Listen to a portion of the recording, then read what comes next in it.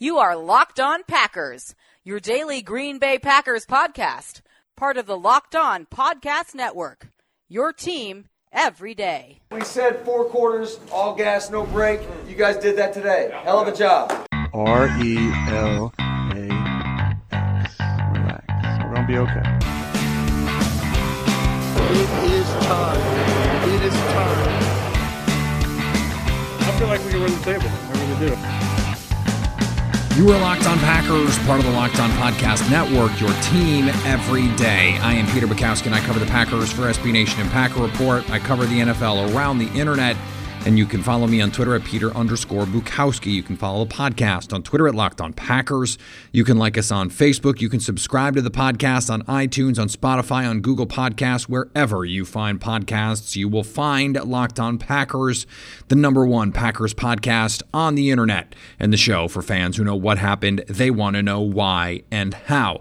Our ultimate crossover series continues today with the Chicago Bears. Remember, Matt Derry from Locked On Lions, Lauren Cox from Locked On Bears, and Luke Braun from Locked On Vikings join me in a roundtable discussion about everything going on in the NFC North. This episode about the Bears. Where do they go with Mitch Trubisky? What's the situation with Matt Nagy and Ryan Pace? Are they on the hot seat? What is going on in Chicago? They're going to have to cut salary. They have really roped themselves into a difficult situation with contracts because Khalil Mack is making a bunch of money. Mitch Trubisky is in his 5th-year option going to be making a bunch of money, so they're going to want to figure out if he's the guy before they have to give him the bag, and certainly before they sign him to any kind of extension. So a lot to discuss as we look at the Chicago Bears. And I want to use that conversation as a lens through which we can discuss the Packers in somewhat of a cautionary tale. Last year at this time, the Chicago Bears were coming off a 12-4 season with an incredible defense, young talent, Allen Robinson coming over, Khalil Mack coming over. They got huge impact from guys like Eddie Jackson. Kyle Fuller has his best season as a pro. Jackson did as well. Akeem Hicks becomes a household name.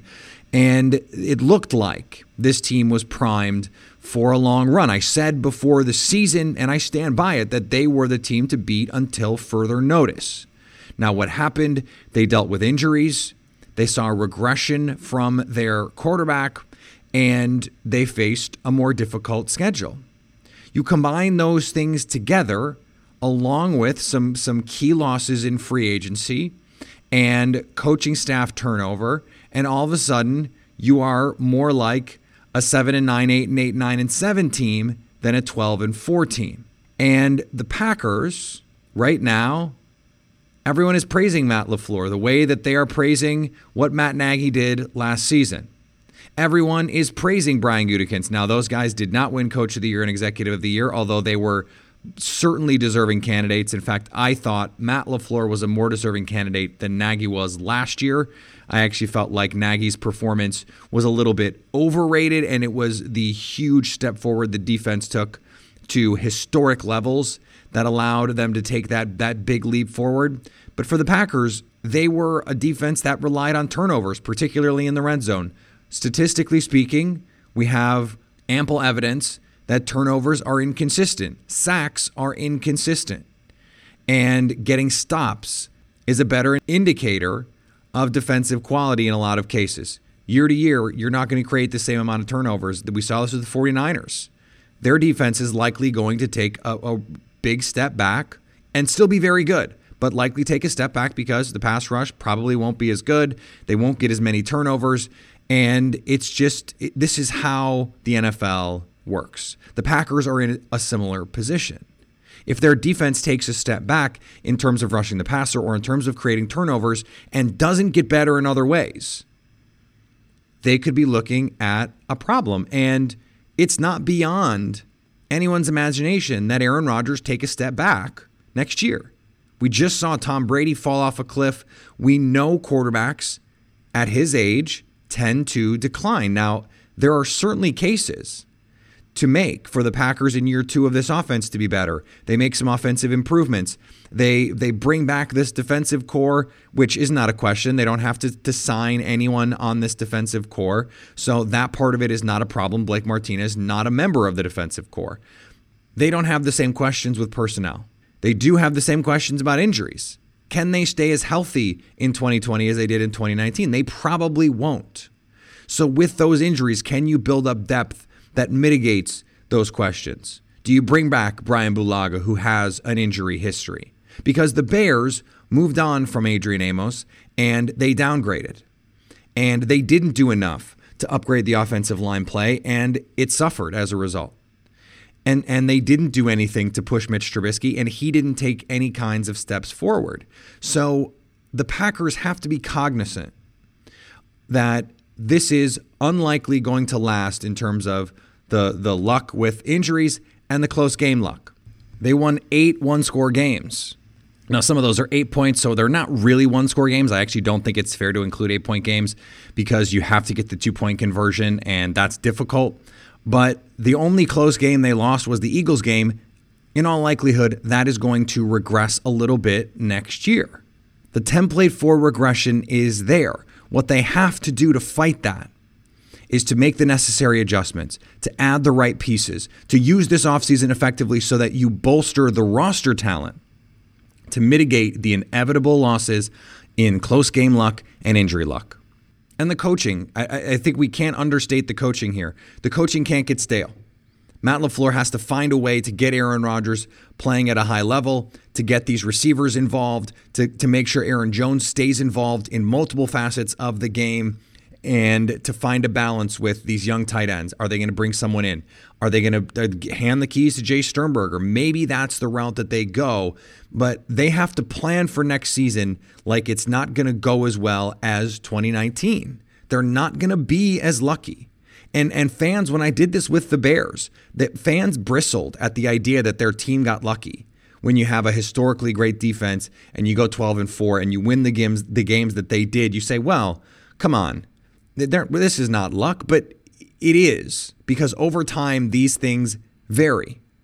It is just a bounce here, a bounce there. The Packers were lucky to win that Bears game where the ball didn't get pitched to the right person, because if it does, maybe they lose that game in overtime. I mean, how many, the penalties in Detroit, how many games were decided by a call here, a bounce there, a literal bounce of the ball? It is the nature of the game. And so for them to avoid a significant regression, one like we saw with the Bears, you have to hope Aaron Rodgers doesn't take a step back. If anything, you want him to take a step forward. Mitch Trubisky was never very good. We have a track record, at least with Aaron, that we know he can be good. He was awesome for parts of last year. I was watching the highlights of it yesterday and his best plays of 2019, and I marveled at some of them. I went, for some of the inconsistencies and all of the wonkiness, there was so much of it that was great. And you almost forgot that, because there was so much of the discussion about how he wasn't the same guy anymore, etc. Adding talent, which the Bears didn't do, by the way, adding talent rather than just trying to mitigate losses is the best path for the Packers to try and push through what is inevitable in terms of regression. Now you can say, okay, some of these defensive players, Jair Alexander takes a step forward. Rashawn Gary takes a step forward. Darnell Savage in year 2. Adrian Amos with him, they take a step forward in this defense. Those are all possibilities, for sure. Are those guys going to stay healthy? Are they going to be on the field? Is Zadarius Smith going to play 16 games? Preston Smith, Kenny Clark. The way you mitigate that is by adding talent to have the depth to withstand some of those injuries. And the Bears didn't do a good enough job supplementing their talent. Green Bay has to view this offseason as not just an opportunity to withstall the inevitable march of time when it comes to these things, but to say, look, if we add these pieces and put together a balanced roster going into the year that has depth and playmakers all over the field, that makes it more likely that when inevitably we get a little bit of bad luck here and there, we have the quality of talent, we have the players to withstand that adversity. And before we get to our ultimate crossover, I want to talk to you about advertising on Locked On Packers. If you've been a listener to this podcast, I'm sure you've heard all the great advertisers working with Locked On to reach sports fans. But you may not know that Locked On Packers is a great way for your local business to reach passionate Packer fans just like you. Locked On gives your company the unique ability to reach local podcast listeners, and not just any podcast listeners, a Locked On Packers listener. This is a well-educated audience with disposable income, and that lets you put your company right where they are on Locked On Packers. Local fans love to support local businesses, so text the word advertising to 33777 or visit lockedonpodcast.com/advertising and let us know who you are. We'll get our team to help your team achieve Locked On advertising success. Once again, text the word advertising to 33777 or visit lockedonpodcast.com/advertising. We look forward to hearing from you. Welcome back into this Ultimate Division crossover here on the Locked On Podcast Network. Taking a look at the NFC North today, the Chicago Bears for finishing third in the NFC North. Not a season that played out the way anyone in Chicago was looking forward to. A lot of high expectations falling short at the hands of the Green Bay Packers. Peter, I know you sort of got to see it from week one and see sort of the development of the Bears as the season went on. A Mitchell Trubisky that struggled early on and then struggled late on and had some bumps along the way, but still kind of rough patches. What was sort of your Chicago Bears experience this season as far as, I know Bears fans were all over your mentions quite a bit this offseason. Was there some vindication this year for you? Yeah, I'd like to direct everyone to my tweets from last spring. No, it is fascinating because coming into the year, the Bears were the team that I felt like was the team to beat, and the Packers were chasing the Bears. That defense looked like it was going to bring a lot of people back. Even with a regression, they were still going to be a very, very good football team. And yet we saw the offense regress in ways that maybe were predictable, maybe weren't. I don't think anyone expected Mitchell Trubisky to play as poorly as he did.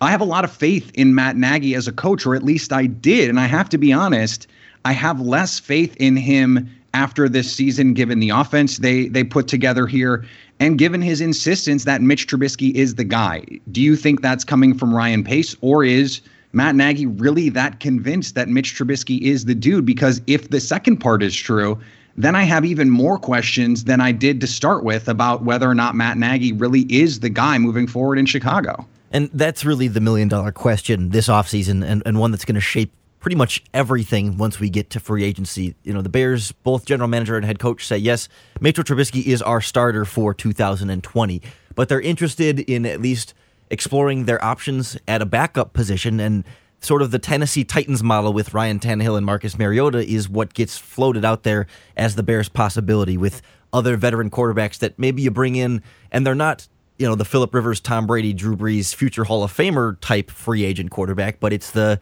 Nick Foles, it's the Andy Dalton, it's the Marcus Mariota of all people that, you know, come in as the backup. But if Mitchell Trubisky continues to falter, then you at least have another quarterback option if things go south as the season went on. I know Detroit Lions fans kind of dealt with some quarterback changes throughout the season last year. At least they got some hope from some of their backup quarterbacks flashing a little bit, Matt. But I know once Matthew Stafford went out, things kind of went off the rails for the Lions, and they really struggled against the Bears in particular. What do you think went wrong for them that way?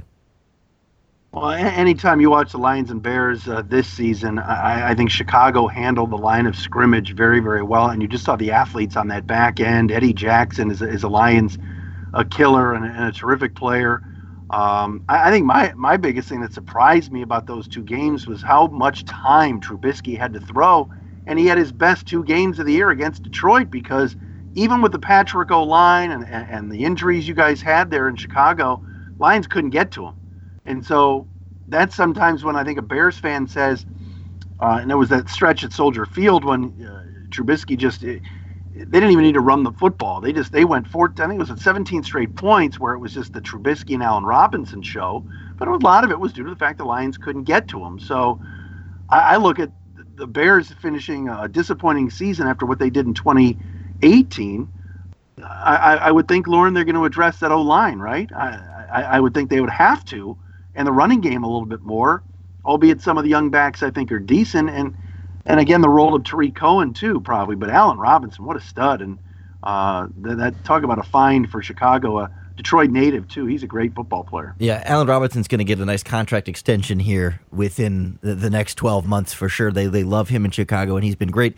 And I think their plan for the running game partially was just coaching staff changes, that they sort of made their offensive coordinator somewhat of a scapegoat and their offensive line coach as well, because those two were sort of not officially run game coordinators, but they were believed to be more in charge of that aspect of the game. And now the Bears bring in some different coaching staff options on that offensive staff to kind of fill out Matt Nagy's side with maybe some other guys that could focus on the run game and try and get things rolling in that direction. But it still felt like as the season wrapped up, especially when the Bears played at Minnesota against the Vikings backups and Sean Mannion, the Bears still struggled to even pull that one out. And I don't know, Luke, did you kind of get the impression this season that the Vikings especially were just so solid all around the roster, and that they were, at least when it comes to the Bears, maybe a little bit of a class above? I know the Bears ended up getting both of the victories. It's kind of a weird thing. They haven't beat the Bears in 2 years. Yeah, I mean, they haven't beaten the Bears in 2 years, but it felt like the Vikings were just the better team a lot of the time. Yeah, well, so the first game was like kind of the rock bottom of the Vikings season, and that was the one that kind of spurred that whole, deal with Stephon Diggs. In the second game, they didn't have their starters in. So, yeah, it was probably the Bears probably saw the worst of the Vikings, but you still saw like the scheme completely fall apart against that Bears defense. And I guess what is interesting to me about the Bears is, I mean, everybody kind of saw that defensive regression coming in 2019 compared to 2018, where you just knew you couldn't keep that up. But now 2020, I mean, they had a much more like kind of, I would say, average year for them, which is an above average total year. But like, does that mean that the Bears defense is going to be more like 2019, or do they have another 2018 in them? And what kind of turnover are we looking at there? Because that's what scares me the most, is the Bears defense. I'm not scared of Mitch Trubisky and like maybe Andy Dalton. I'm scared of the defense. And for now, they've got most of the same defensive pieces in place. They have a decision to make at inside linebacker next to Roquan Smith, and then at whoever's going to start at safety next to Eddie Jackson, whether they want to bring back the former Packer, Clinton Dix, or get more of a more of a traditional strong safety paired with Eddie Jackson to let Jackson play a little bit more of that deep safety. But other than that, I think the Bears would like to get a little bit better pass rush around Khalil Mack, but I think this team kind of feels like if they could stay healthy, and if they had Akeem Hicks for a full 16 games again, and if Roquan Smith was healthy and Danny Trevathan was healthy, and just injuries started to pile up in a way that, again, maybe matches some of this regression talk, that they were so healthy in 2018, that made a big difference. And if they could have those guys for more games more consistently this season, I think that would go a long way to getting this defense back where they need to be. And then if they can just add a couple more pieces offensively, maybe get some better quarterback play from somebody, Mitchell Trubisky or not, the pieces are there to at least be back in the playoff discussion, but maybe not quite as dominant. I think 2018 is a bit above where their baseline is, and maybe 2019 was slightly below where they feel their baseline is with competent quarterback play, which, again, we come back to being sort of the $1,000,000 question here. Lauren, it seems like if there's one place that the Bears could really take a step forward with, you talked about the quarterback play. I think that's the obvious choice. But one of the reasons why Mitch Trubisky took a step back this past season was they couldn't protect him the same way. And they didn't, until the end of the season, start moving him around more, rolling him out. Kyle Long is retiring. And it seemed like when he went out, Bears fans were actually happy about it because he'd been playing so poorly, battling injuries. It seems like, and you absolutely correct me if I'm wrong, that the offensive line is low-key a big need for this team, because if they can protect Trubisky, at the very least, you're putting him in the best position you can to succeed. And then even if he still can't do it, then for sure he's just not the guy. It definitely needs to improve, but it's hard from an offseason needs standpoint that 4 of their 5 starters are locked in 2020 and probably 2021 with their current contracts with guaranteed money. And 4 of their 5 starters, again, the 5th being Kyle Long, who retired, the other 4 have played well. I mean, they're younger guys with the exception of Bobby Massey. They had really strong 2018 seasons. James Daniels and Cody Whitehair, both recent second-round picks on the inside with plenty of potential. Charles Leno at left tackle has had his ups and downs, but has been a solid enough blindside protector. And then Bobby Massey has kind of been an average right tackle, but you can live with an average right tackle. So, like, their only place to improve right now is right guard because everybody else is locked in, and they kind of just need everybody on that offensive line to play better. And that's a common theme on this roster, that the guys that they have, a lot of them are coming back, and they need Mitchell Trubisky to play better. They need the offensive line to play better. They need their tight ends to play better. They need their pass rushers to play better. And I guess a lot of that kind of points to coaching, and I think there's going to be a pretty big spotlight on Matt Nagy this season. And we're going to keep putting the spotlight on NFC North teams all week long here on the Ultimate Division Crossover on the Locked On Podcast Network. All right, part 3 of the Ultimate Crossover podcast coming tomorrow, the Minnesota Vikings, and a discussion about the Packers' biggest rival right now in the NFC, or at least the team with the most talent, the best players, and a team that now has former Packers defensive coordinator Dom Capers. It struck me yesterday as telling that a team that just promoted Gary Kubiak after losing Kevin Stefanski, the analytically minded Kevin Stefanski, that they promoted Gary Kubiak, they hired Dom Capers, and this is already a coach who once fired an offensive coordinator for not running the ball enough. And that all happened on the same day the Packers promoted an analytics staffer into a quality control role with the offense. The Packers are moving in the right direction when it comes to the analytic world, one of the most pass-happy teams on early downs this season, which is something that the analytics really appreciate. If only we could get someone to talk to Matt LaFleur about the fourth downs. That is the last thing for him. The field goals, the punting, the fourth down decisions are not where they need to be, or at least not where the numbers say they ought to be. And that was something Mike McCarthy, for all of his flaws and for all of his issues as a game manager and some of the conservative play calling and some of the conservative decisions he made in high leverage moments, he was one of the most aggressive coaches in football, going for it on fourth down and going for 2.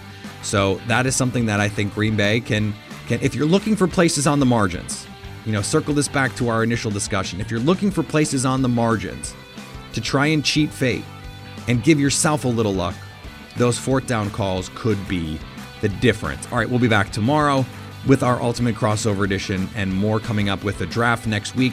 We've got our linebacker show, off-season report cards, NFL draft, free agency, and I have strong takes on how this is all going to play out or how the Packers could approach this, the wise way for them to approach this draft.